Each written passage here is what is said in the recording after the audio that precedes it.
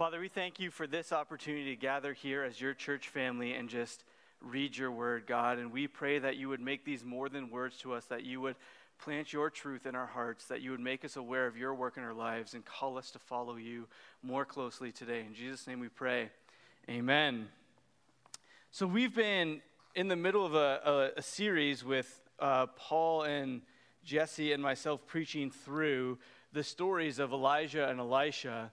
And today we're actually going to be in two places. We're going to start off in 1 Kings 19.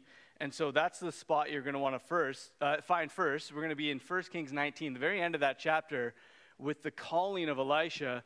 And then we're actually going to jump ahead all the way to 2 Kings 2 when we see that calling come to fruition.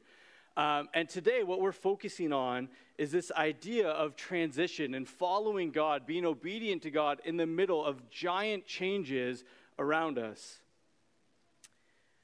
And so if you read with me, I'm going to read from chapter 19 in 1 Kings, starting in verse 19. And this is what we see here. This is the call of Elisha. So Elijah went from there and found Elisha, son of Shaphat.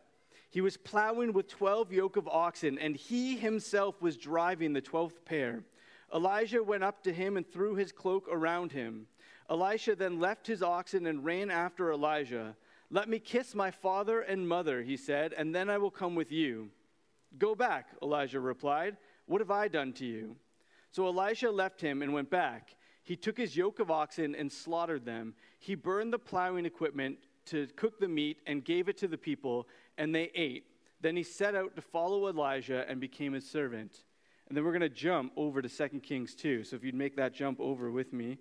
2 Kings 2, starting in verse 1. When the Lord was about to take Elijah up to heaven in a whirlwind, Elijah and Elisha were on their way from Gilgal. Elijah said to Elisha, "Stay here, the Lord has sent me to Bethel."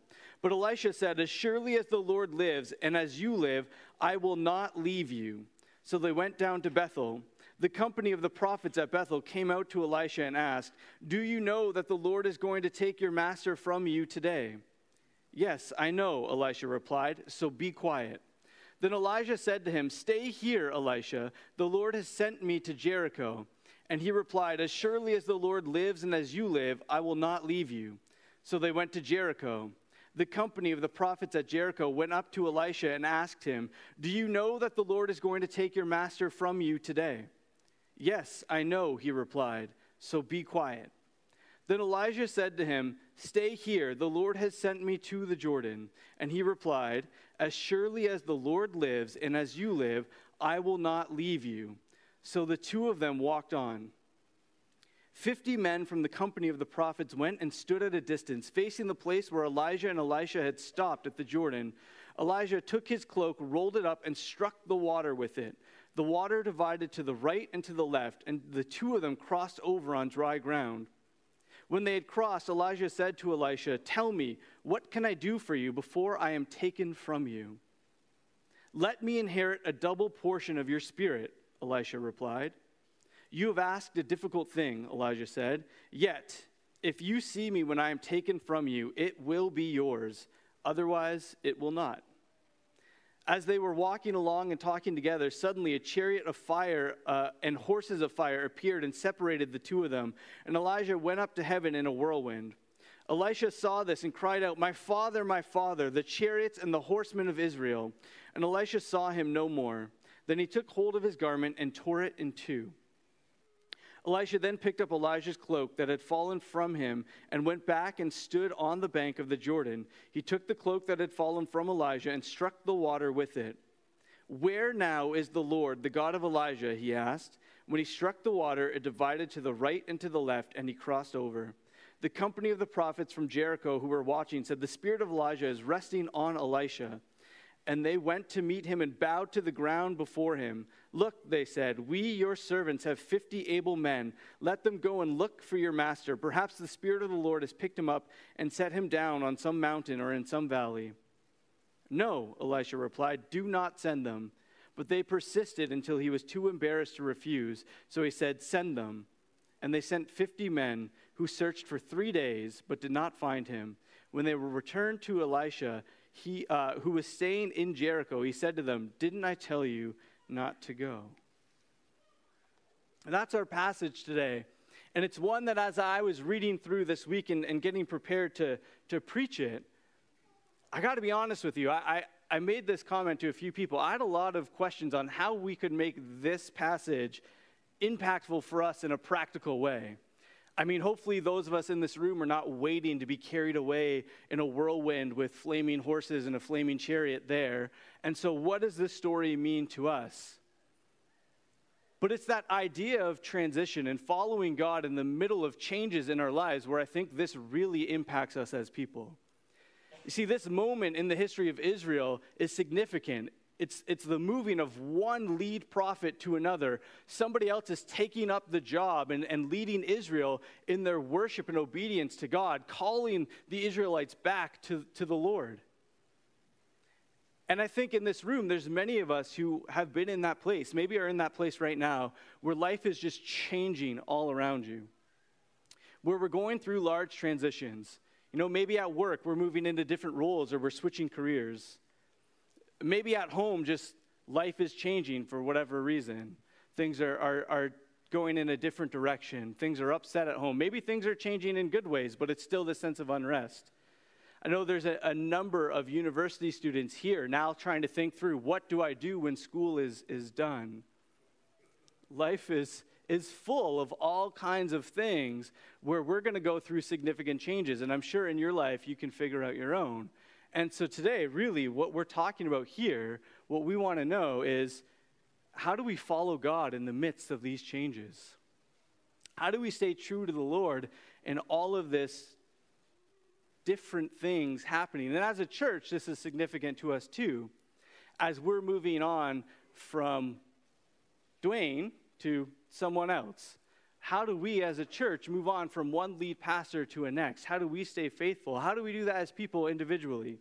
And as we read through this passage, I think this is what God is showing us here. How do we follow God when everything around us is changing? And the first thing we see here, the first lesson that we have is we have to burn our yokes. We must burn our yokes. You see, we're picking up right here with Elijah leaving the mountain after he's had this encounter with God, and God has instructed him on what to do next. He's going to go anoint the kings and anoint the next prophet, right? He's going to go anoint Elisha. God's told him there's 7,000 others who have not started worshiping Baal, and they're going to come together, and we're going to move forward. And so Elijah, this is going to happen a lot today. Elijah leaves the mountain, and the first thing he does is he goes and finds Elisha. And Elisha is out there on his field. And it tells us there are 12 yoke of oxen plowing that field. And Elisha himself is working that last yoke. Now, that is in there for a reason. We don't get numbers just for no reason in Scripture. I think this is to show us something. There's 12 yoke of oxen. There's 24 oxen. What we see here is Elisha is a rich boy. Elisha comes from a lot of money. To have 12 oxen, 12 pairs of oxen is significant. Elisha is living a life of comfort, a life of ease. He comes from wealth, and he has a good thing going at home. And here he is working his field, enjoying his life, and Elijah comes up to him and just throws the cloak on him and leaves. Doesn't say anything, right? Just takes this fur coat, throws it on him, and leaves. It's one of the most cryptic moves that we see from a prophet in all of Scripture. Yet somehow Elisha knows exactly what is going on here, because he stops what he's doing, and he chases after Elijah. And what he says to Elijah is, just let me go back and kiss my family goodbye, and then I'll come and follow you. And then I love this response that he gets, the response from Elijah, which is, go back, what have I done to you? What business of this is mine? But I think Elijah is trying to make something clear here. This is not Elijah's plan. This is God's plan. Elijah is basically saying to Elisha, listen, this is between you and God. You do what you got to do, and then you come and you follow after us. Right? Elisha here receives this mantle, and he's willing to leave behind everything that he has to follow after Elijah, to be his servant, and eventually take over as the lead prophet of Israel. And if you've been tracking with us for the last few weeks where we've talked through this story of Elijah, you'd realize that being a prophet right now is not necessarily a safe business in Israel. Elijah has been chased and pursued. People are trying to kill him. There's a king and queen who want him dead. Most of Israel is actually abandoning Yahweh and worshiping some fake god. Elisha's not being invited into an easy job here. He's not being invited into a glorious job here. But what's very clear and what Elisha picks up on is he's being invited into God's plan. He's being invited to be a part of what God is doing. And Elijah makes this very clear where he says, I haven't done this. Don't ask me for permission. This is not my plan. This is about God and God restoring his people, and he's invited you to be a part of it. And so Elisha goes back. He kisses his family goodbye, and then he does something incredible. He slaughters the oxen, and he tears apart the plows to make a fire, and he cooks the oxen and serves it to all the people. And this would have been a feast like none other back then, right? This is more food than they would serve at weddings. This was more food than most of those people would probably get for a long time. But they have this giant celebration, this big send-off, and Elisha cooks the meal over his yoke, and that's important for us to understand. In their commentary, Patterson and Austell, they write this: the meat was cooked over Elisha's own plowing equipment, thus he had burned his past behind him. For Elisha at this point, there's no going back. He's been invited to be a part of what God is doing. He's accepted that call, and he's burnt any possibility of going back to where he came from. In fact, it's actually very similar to what we see when Jesus calls his disciples in Matthew 4, which we have here. In Matthew 4, verse 18, you get this calling of the disciples where Jesus, it says in verse 18, as Jesus was walking beside the Sea of Galilee, he saw two brothers, Simon called Peter and his brother Andrew. They were casting a net into the lake, for they were fishermen. Come, follow me, Jesus said, and I will send you out to fish for people. And at once they left their nets and followed him. And going on from there, he saw two other brothers, James, son of Zebedee, and his brother John, and they were in a boat with their father, preparing their nets. And Jesus called them, and immediately they left the boat and their father and followed him.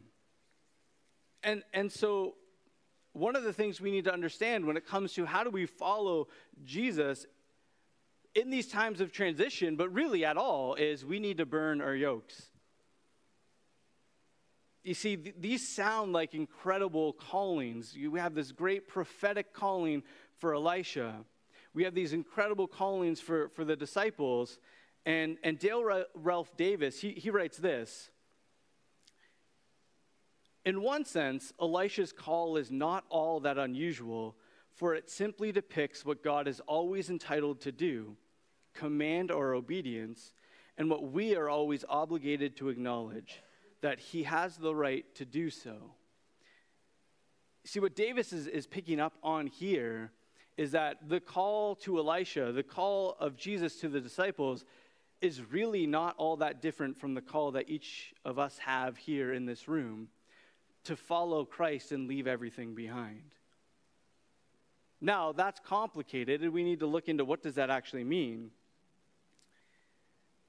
It's important for us to understand here that when it comes to burning our plows, I think this means something very specific to you and I.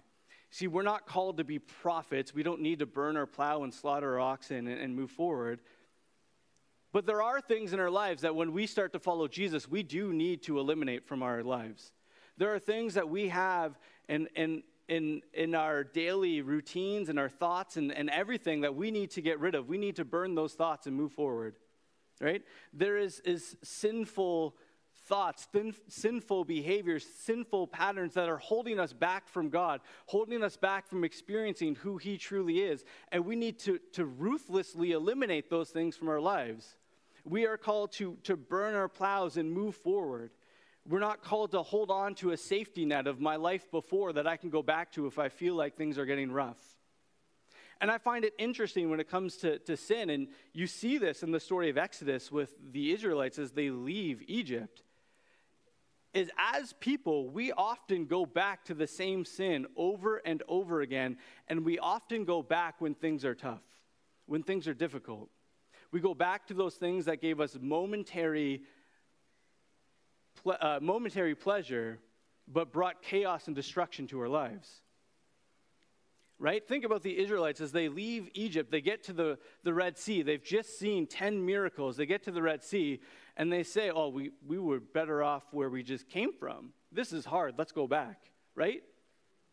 And here, Elisha eliminates that possibility of going back. He burns that plow. He's not going back to work another field. There's no going back. And we as people have things in our life, whether it's coming out of a mindset that's completely different from that which we see in Scripture.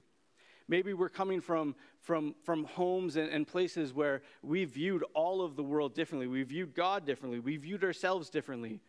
We're coming out of places where we need to align our thinking with what Scripture tells us. And we need to leave behind the way we viewed the world before. Maybe we need to leave behind our self-centeredness and that the idea of that this world, my life, is all for me to get the most out of it. And we need to come on board and come into this place where Elisha says, listen, it's not about me and my comfort and what I have. It's about serving the Lord and being a part of his plan. And I'm not going back to where I was. For some of us, there's other things that we need to get rid of, things that have been holding us back from experiencing God's love and grace and forgiveness. And I thought about this as I was preparing for this week. I thought about coming up with a list of all these things, but I realized you know what it is that's been holding you back. You know what sin has been in your life that's kept you from experiencing God and trusting him fully. And what we see here is that God's asking us to burn it and not look back. But I want to make one distinction here. This is where I think we're actually different than Elisha. You see, burning our plow and following God doesn't mean that we have to be in ministry. It doesn't mean that the only place we can serve God is by leaving behind our old job and coming into a new job. And especially for those of you who are in university and moving on into finding what you're going to do with the rest of your life. I actually don't think burning the plow means I need to go into ministry and I can't do anything else. In fact, for a lot of us in this room, I think what it means to burn our plow is to actually we need to start using our plow for what God has us to do.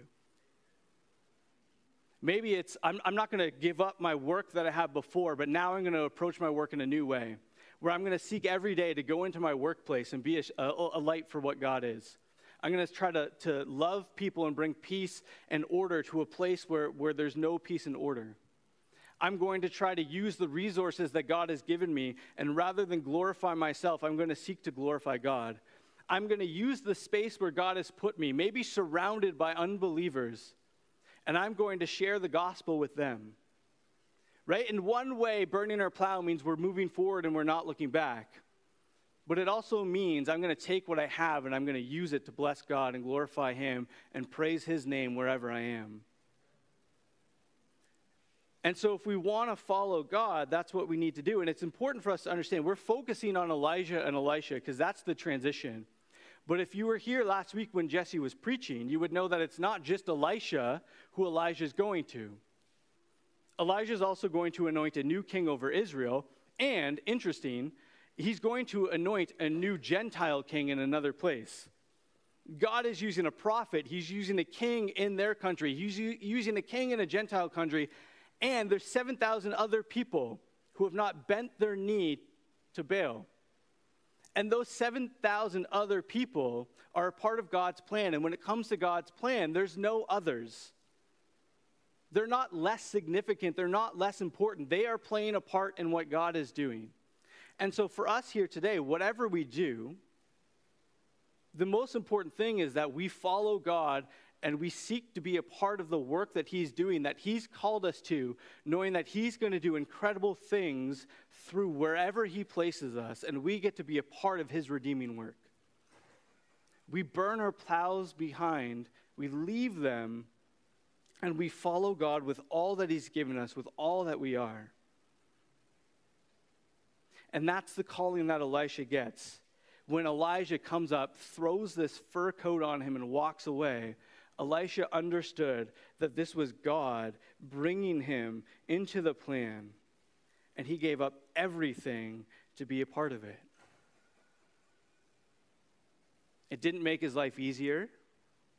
It didn't make him safer. In fact, it made things more dangerous for him. But what Elisha understood was it's better to be with God, to burn my plow, cook my oxen, and move forward than it is to be anywhere else in the world. And so as we're looking for what God has for us next, we got to understand that we've been invited to be a part of what God is doing. We, like the disciples, have been invited to be a disciple of Christ. We've been invited to become more like him. And so we leave our past behind and go forward in a way where everything is about glorifying God and being a part of the work that he's doing. And then the next thing we see as we jump forward into 2 Kings chapter 2 is if we're going through these changes, if we're going through this transition and we're trying to follow God, we want to burn our past behind us and move forward, then what we have to do is we have to see God's plan. That's the second thing we see here in this story of the transition from Elijah to Elisha, is we must see God's plan. You see, it finally comes to be the day when Elisha is going to be taken away, where Elijah is going to be taken away and Elisha is going to take over. And it doesn't really say this in the text up front, but what you can do is if you go and look at the journey of Elijah and Elisha and you compare it to the kings that you see in Chronicles, this is probably 18 years later. Right? This is not a quick transition. Elisha has left behind his life of luxury and become a servant for a prophet for 18 years, and it's finally the day where things are going to change. In chapter 2, verse 1, we see when the Lord was about to take Elijah up to heaven in a whirlwind, Elijah and Elisha were on their way from Gilgal. So they're journeying, they're in Gilgal, and then Elijah and Elisha know that today's the day. Today's the day everything changes. Today's the day where God's making this big move. They're aware of what's happening, and what goes on is Elijah goes on this farewell journey. He goes to all of these schools of prophets that he's been a part of, that he's worked with. Donald J. Wiseman says it like this: Elijah took his young student on a farewell visit to the groups of prophets at Bethel, Jericho, and Gilgal by Jordan.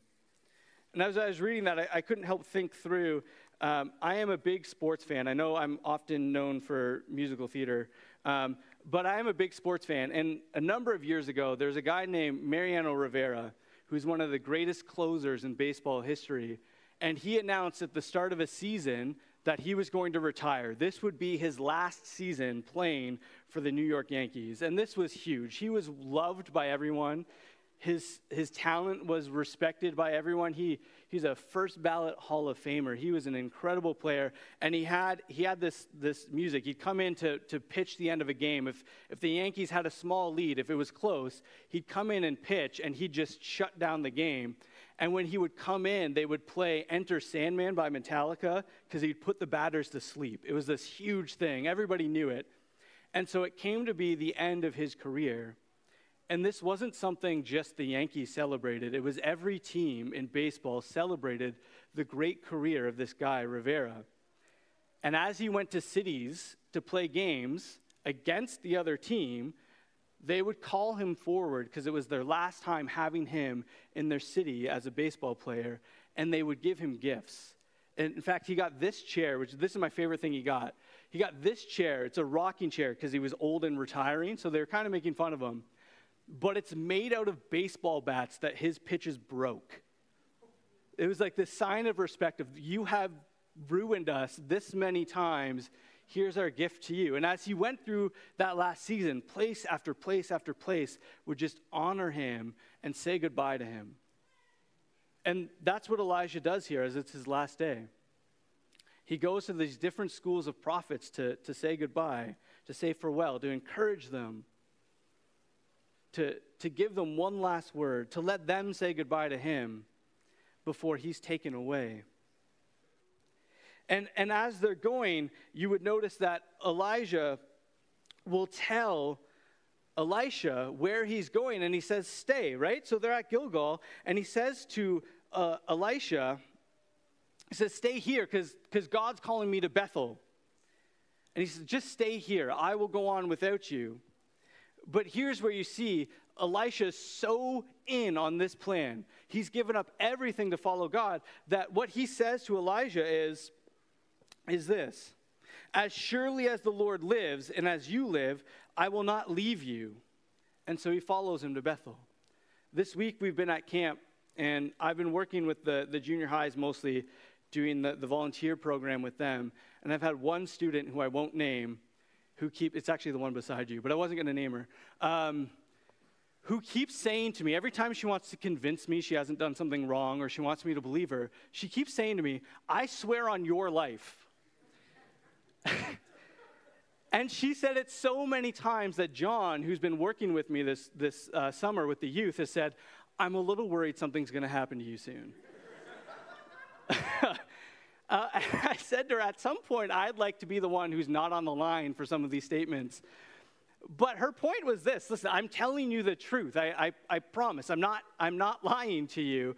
And Elisha does something very similar here, where he says, look, as surely as you're alive and as the Lord is alive, Elijah, I'm not going anywhere, right? I'm not leaving you. I'm in on this. I left everything behind. I'm following God, and there's no turning back for me. And so he goes. And when he gets there, they get to Bethel. The prophets at Bethel, they go over to Elisha. We don't get told what happens between Elijah and the prophets, but we know they go over to Elisha, and they say to Elisha, do you know that the Lord is going to take your master from you today?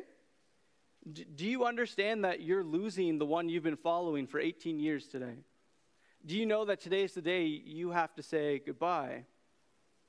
And Elisha does what any responsible man would do. He says, yes, now shut up about it, right? Be quiet.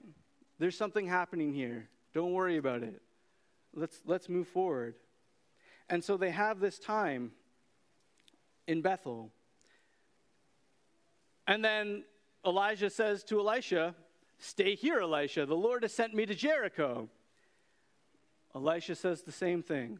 Surely as the Lord lives and as you live, I will not leave you. So they went to Jericho together. The tour continues. They keep going. And it says that the company of prophets at Jericho, they go up to Elisha and they say, do you know that the Lord is going to take your master from you today? Yes, I know, he replied, so be quiet. Right? There's this element of there are all of these emotions, and I don't know if you've ever had this, when you're going through a lot of change, when you're going through a lot of turmoil in your life, and people come and they try to remind you of it as if you've forgotten, and part of you is just like, I get it. I'm working on it. I think there's an element of that here for Elisha, right? I know what's happening. I'm a part of this. God has told me what's happening, and I'm dealing with it. I get it. And I think the other part here is Elisha's very careful, and this is important for us to understand. Elisha's very careful to keep the focus on God. Let's not focus on Elijah and what's going to happen to him. Let's not focus on the transition and the role that I'm going to get. Let's focus on the fact that God is doing something here and God is still at work. And then Elijah finds Elisha again and says, stay here. The Lord has sent me to the Jordan. And he replied, as surely as the Lord lives. I don't know why he's a prophet. I don't know why he doesn't get it. But as surely as the Lord lives and as you live, I will not leave you. And so they go to the Jordan. And it says from there, 50 of the prophets, they come out, and they come out to watch from a distance. They're watching Elijah, they're watching Elisha as they continue walking, and they're there witnessing what's happening, but from far away. And it says they get to the Jordan, they get to the river, and they stop. And Elijah, he takes off his cloak, this cloak that he's put on Elisha before. He takes it off, he rolls it up, and he just smacks the water, right? I don't know if you've ever been to like a pool party with junior highs or high school students, and they take the pool noodle and they just start slapping it on the water to be annoying. That's almost what Elijah does here, right? He rolls it up and he just slaps the water, makes a big noise, but then the waters part. And I think it's significant here, and we're in this moment of transition in Israel. We're going from Elijah to Elisha, and we're at the Jordan, which everybody who was reading this text when it was written would understand there's actually been another great transition here before. It's the Jordan where Joshua parted the waters and crossed over when he took over from Moses. Here in the Jordan, we have this place where God does amazing things, where these transitions happen. We go from Moses to Joshua, which is even more significant because the name Joshua and the name Elisha are incredibly similar. Joshua, the Lord saves, right? Yahweh saves. Elisha, God saves. And here he is taking over at the Jordan, right? We have Jesus baptized in the Jordan. The Jordan is this thing in the history of Israel that God has used over and over again to remind them that even in the midst of these transitions, it's God who is still in control. It's God who is still at work, and these transitions are happening as part of God's plan. But here they are at the Jordan, and Elijah splits the sea by slapping, or splits the river by slapping it with this cloak. And it's another moment for us to see this. And remember, when Moses would do this back in the day with the staff, it wasn't about the stick. It wasn't about the person, it was God. God parted the waters then, just like God parts the waters now, even though it's just a fur coat. And they cross over to the other side. And when they cross, Elijah looks at Elisha and says, "Before I go, tell me, what can I do for you?" The moments come where they're going to say goodbye, where Elijah is going to be taken away. And Elijah says, "Listen, you have one more request. What can I do for you before I go?" And Elisha looks at him and he says, "Let me inherit a double portion of your spirit. Let me inherit a double portion of your spirit." And Elijah hears this and he says, "You've asked a difficult thing. Yet, if you see me when I am taken from you, it will be yours. Otherwise, it will not." What Elijah is saying here is, you got to watch God at work here. You've got to see this plan happen. You got to pay attention here. If you want to be a part of what God's doing, if you want to continue on in the work that God is doing, you need to don't close your eyes right now. Pay attention to what God is up to. You want to continue on in this transition, keep your eyes open and watch what God is doing. And that request, it's a hint at what we're going to see God is up to here in this passage. When we're reading about this man being taken up to heaven, we get to see what is going on here, because I believe it's in this moment where God actually reveals what he's doing to the Israelites. He reveals his plan that he's had in place since the garden. He reveals what he's going to do. You see, Donald J. Wiseman, in his commentary, he writes this about the ask from Elisha. He says, "The request for a double portion was not that he might excel his master, but that he should receive the eldest son's share according to the law. Such a son had the responsibility to carry on the father's name and work. This is less about, I want to be twice as good as you, and more about, I want to carry on after you're gone." You see, in ancient Israel, when a father passed away, the inheritance would be split up, and the oldest son would get double whatever all the other sons got. And it was the oldest son's responsibility to carry on that family and the family work and the family name. They were the ones who made sure the work kept going. And so what Elisha's saying here is, I want to continue after you. I want to carry on as if I'm your oldest son. I want to carry on the business that God has given you, the work that God has done through you. I want to continue it. And it's interesting because when you actually read the lives of Elijah and Elisha, Elisha actually does do double the amount of miracles that Elijah does. God gives him that. But the most important thing here is I'm continuing on in the work that God has called you to. And so he makes this request. Elijah tells him, look, keep your eyes open. And then it says this, in verse 11, as they were walking along and talking together, suddenly a chariot of fire and horses of fire appeared and separated the two of them. And Elijah went up to heaven in a whirlwind. And Elisha saw this and cried out, my father, the chariots and horsemen of Israel. And Elisha saw him no more.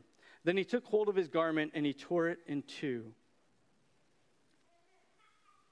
It's here where God reveals his plan for us. You see, the language that's being used here of Elijah is incredibly significant.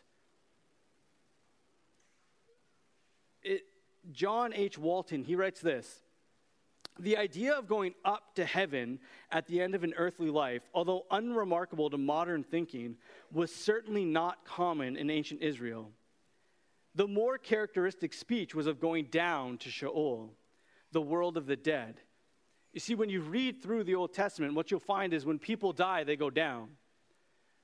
Death was this way of separating from God, bringing an end to something. There was a darkness, a despair that was associated with death. People would die and they would go down. But here with Elijah, he's taken up. He's taken up to be with God. And this is an incredible passage that has a lot of significance in history. And it's something that I think a lot of people are just drawn to. I remember when I started going to church in high school, there were two tattoos that I wanted to get. One was on my arms. I wanted the tree of knowledge of good and evil and the tree of life.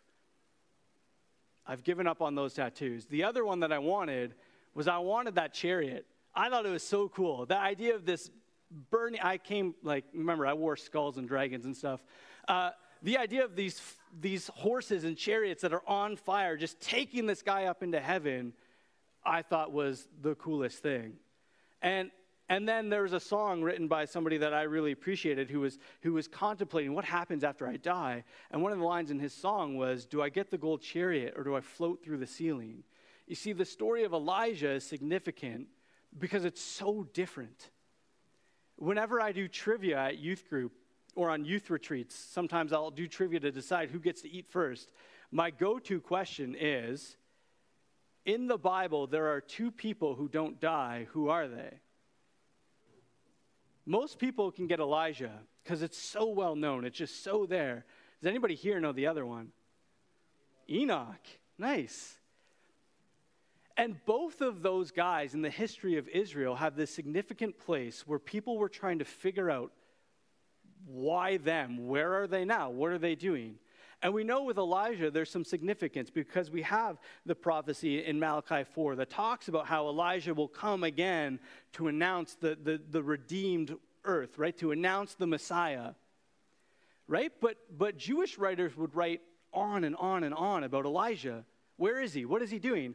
And it became this folklore, right? This idea that Elijah, he's returned to heaven. He didn't die, so he's in heaven with God. And so he's there helping us, right? And there's these stories of Elijah coming down and talking with rabbis and settling disputes and then going back to heaven, right? These ideas that Elijah is going to come back and he's the one literally who's going to announce the Messiah when he comes. In fact, during Passover, when Jewish people celebrate Passover, still to this day, they leave an empty chair at their table with an extra glass of wine because at any moment, Elijah might come and visit. And most importantly, he might come and tell them, hey, the Messiah is coming. And so part of the Seder, part of the Passover story, the celebration that they do is the table is set. Elijah has a cup of wine because you want to be nice. You're hosting Elijah here. You got to give him wine. And the kids will run to the door and they'll open the door and they'll look for Elijah, right? We look for Santa. They're looking for a prophet. It's amazing because they're waiting for him to come back. And all of this is because of that language of he went up. You can't miss that. That's incredibly significant in this passage. He was taken up in the whirlwind. And it's so mind-blowing for people who were reading this. In fact, look at the people who were there. Remember the 50 prophets who are watching from far away. What happens next is Elisha, he grabs the cloak that has fallen, and he picks it up. And he rolls it together, and he says, where now is the Lord, the God of Elijah? And he parts the river. And as he's asking the question, the answer is clear. The Lord of Elijah is now with Elisha. God is still at work, and now Elisha is the one with the cloak. He's the one with the mantle that signifies that he's the lead prophet. God has made this transition. God is with Elisha in this work. And then he parts the river to show that everything Elijah did, Elisha can now do. Because again, it wasn't about Elijah, it was about God. And so he comes back over, and when he comes over, those 50 prophets who saw some of what was happening, but didn't watch as Elijah was taken up, they say, well, what if in all of that the Lord just tossed him? What if he's on a mountain right now? Right? They say, there's 50 able people here. Let them go and look for your master. Perhaps the Spirit of the Lord has picked him up and set him down on the mountain or in some valley. And Elisha tells them not to go, but they keep bothering him like a child in a toy store until he says, yeah, go look. And as I was reading this, I was trying to figure out, what are they looking for? Right? All of the prophets in this story, every single one, Elijah, Elisha, all of the other ones, they said, today's the day where God takes your master away from you. They all knew, so what are they doing? They're looking for Elijah's body. They're under the assumption right now that Elijah is dead and his body in the whirlwind and everything that was going on has just been tossed onto a mountain somewhere or tossed into the wilderness somewhere. And they want to give him a burial. Elisha is the only one who saw what happened. He's like, don't. You're wasting your time. And then eventually like, well, if you want to be dumb, go be dumb. But they're looking for his body because people die. They don't disappear. They don't get brought into heaven. People die. So where's his body? Where is he? And they go looking and they can't find it. And they come back to Elisha. And he says, I told you so, right? Didn't I tell you not to go? He's not here. See, this is God's plan that he reveals. In this moment when the chariot is there and the horses and they're on fire, Elisha recognizes that these are the chariots of God. That this is God's glory and his strength and his power that's there in front of Elisha, has separated Elijah from Elisha. God's glory has come down. And for all of the history of God's people from the garden on to this point, God's glory meant death. A sinner in God's glory meant death. But here, for the first time, God does something unique, where he sends this whirlwind and he pulls Elijah up to be with him. This is the plan that God has. Death won't be the final word. Sin won't win. The enemy will be defeated. God's plan is this: I will return my people back to me. I will bring them from life to death. I will bring them from brokenness to fullness. I'm going to redeem my people and my creation. This story ends with my people back in my arms, where they will be with me unhindered. I'm bringing everyone back to myself, and I'll show you that I can do it by taking Elijah right now. And Elijah's brought up not in the chariot, but in the whirlwind. to be with God in life forever. That's what Elisha couldn't miss. That's the point of what God's doing. And Elisha is leaving from that place with the mantle of the prophet, taking on the work that God's given him, calling the people back to the Lord, the one who saves. One of the things we've talked about throughout this series is this idea of Yahweh versus Baal, the real, true, living God versus this fake idol. Do you know what Baal was known as? The rider of the clouds, the one who rode the storms. There's no Baal in this story, but here's the whirlwind and the chariots of fire in the sky, the lightning and the thunder, and it's the Lord as he's bringing people back to himself. In the midst of changes of life, in the midst of transition, and figuring out how are we going to move forward, what's my next step, where am I meant to be, what God is saying to us is, the reason you can burn your past and follow me is because I'm doing something incredible here. I'm redeeming the world. I'm bringing back my people. I'm conquering death. I'm bringing life. That's what you get to be a part of. That's what's worth leaving everything behind and following me. Being a part of me redeeming all of my creation. And me bringing people back so I can hold them and love them and be with them unhindered again.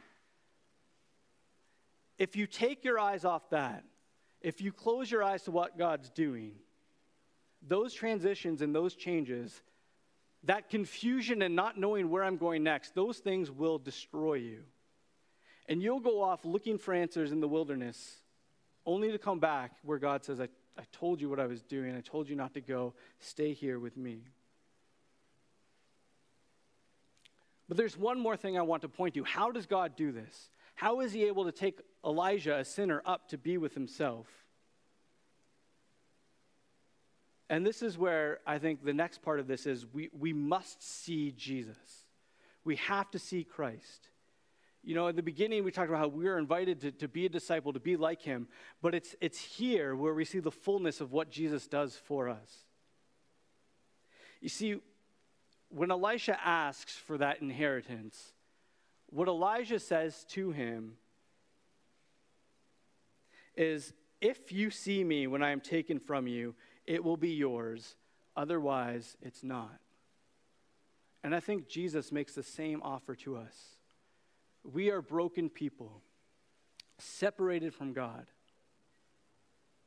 looking for meaning and value, looking for the next step, looking for why we're here in this place anyway. Looking for value and meaning, looking, whether we know it or not, to be restored to our God who's created us to worship him for all of eternity.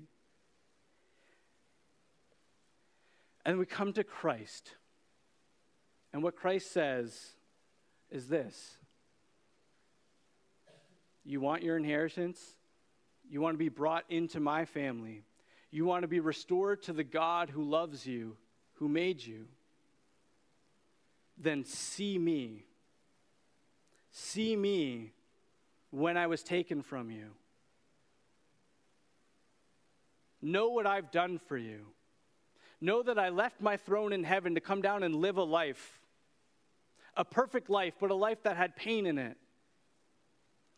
A life that had sorrow in it. A life that had loneliness in it. All things he didn't have to experience if he just stayed where he was, but he came down and experienced those things for us. And he says, see me. See that I became human for you. See me on the cross as I die. I die a physical death and I die a spiritual death as I cry out to my Father, and for the first time in eternity, he doesn't listen. He doesn't respond. See me as I'm taken from you. Know that I died so that I could give you that life that Elijah has. It's through Jesus coming to pay the penalty of sin, to take that death and that separation from God, that Elijah is able to live, that I'm able to live. Because of what Christ has done in paying for the sin of every person who would turn to him and acknowledge him as Lord. He says, see me on the cross and what I've done for you. And he says, see me as I raise from that tomb and I show you that death is not the final word. See me as I rise again in victory over sin and the enemy. see me and follow me in life. If we see Christ, we follow him, we are brought into life just like Elijah. We're brought in to be a part of what God is doing, and we're most importantly brought in to experience what God is doing as he redeems and he saves and he brings back his people. You see, the Israelites were waiting for Elijah to come back. But those of us this side of the cross understand that the role of Elijah was actually filled, just like the role of David was filled by Christ. The role of Elijah was filled by John the Baptist. And in Matthew chapter 3, we read this account of Jesus' baptism. I'm going to read from verse 11. Matthew chapter 3. Do I have it right? Yes. Okay, Matthew chapter 3, verse 11. He says this. This is John speaking. I baptize you with water for repentance, but after me comes one who is more powerful than I, whose sandals I am not worthy to carry. He will baptize you with the Holy Spirit and fire. His winnowing fork is in his hand, and he will clear his threshing floor, gathering his wheat into the barn and burning the chaff with unquenchable fire. John, the prophet, the Elijah, has come to say, Jesus is coming. The Messiah is coming. I am saying, prepare yourselves for the Messiah is coming. And when he comes, he's going to gather his people to himself. Those who trust him, those who recognize him as the Messiah, as the Lord, as the Savior, they will be brought to be with him, and everybody else won't. And then he says this. Then we read this in verse 13. Then Jesus came from Galilee to the Jordan to be baptized by John. But John tried to deter him, saying, I need to be baptized by you, and do you come to me? And Jesus replied, let it be so now. It is proper for us to do this to fulfill all righteousness. Then John consented. As soon as Jesus was baptized, he went up out of the water. At that moment, heaven was opened, and he saw the Spirit of God descending like a dove and alighting on him. And a voice from heaven said, this is my Son, whom I love, with whom I am well pleased.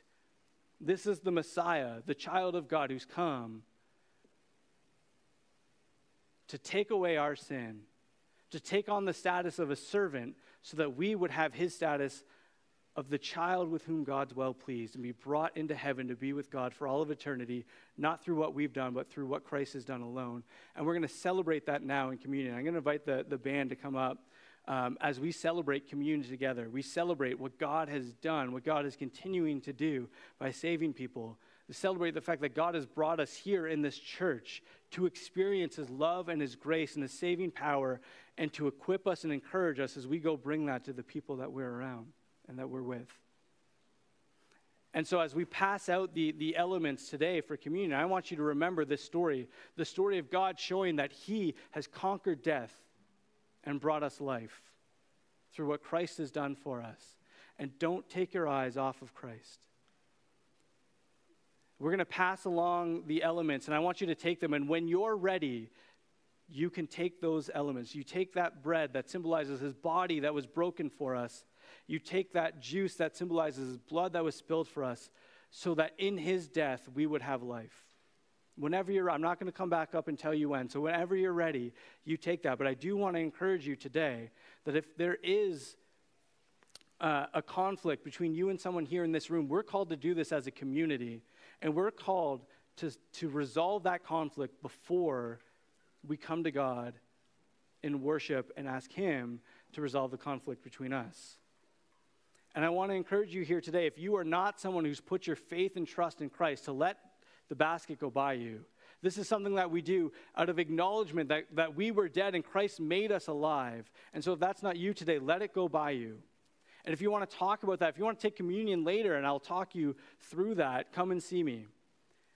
But today, as we gather here together and as we worship, let's keep our eyes on Christ and what he's done for us in bringing us life. Let me pray, and then I'll meet with the people handing out here, and we'll pass it along and worship together. Father, we thank you for your love. We thank you for your grace and your mercy. We thank you that you have conquered sin, that you've conquered death, that you've conquered the enemy. We thank you that you've invited us to be with you in life for all of eternity if we would just turn to you, confess our sins, and follow you, knowing that you have saved us by what you have done and not what we have done. And we pray that you would encourage us and give us strength and wisdom as we leave from here to proclaim your name, to call your people back to you and share your gospel. In Jesus' name we pray, amen.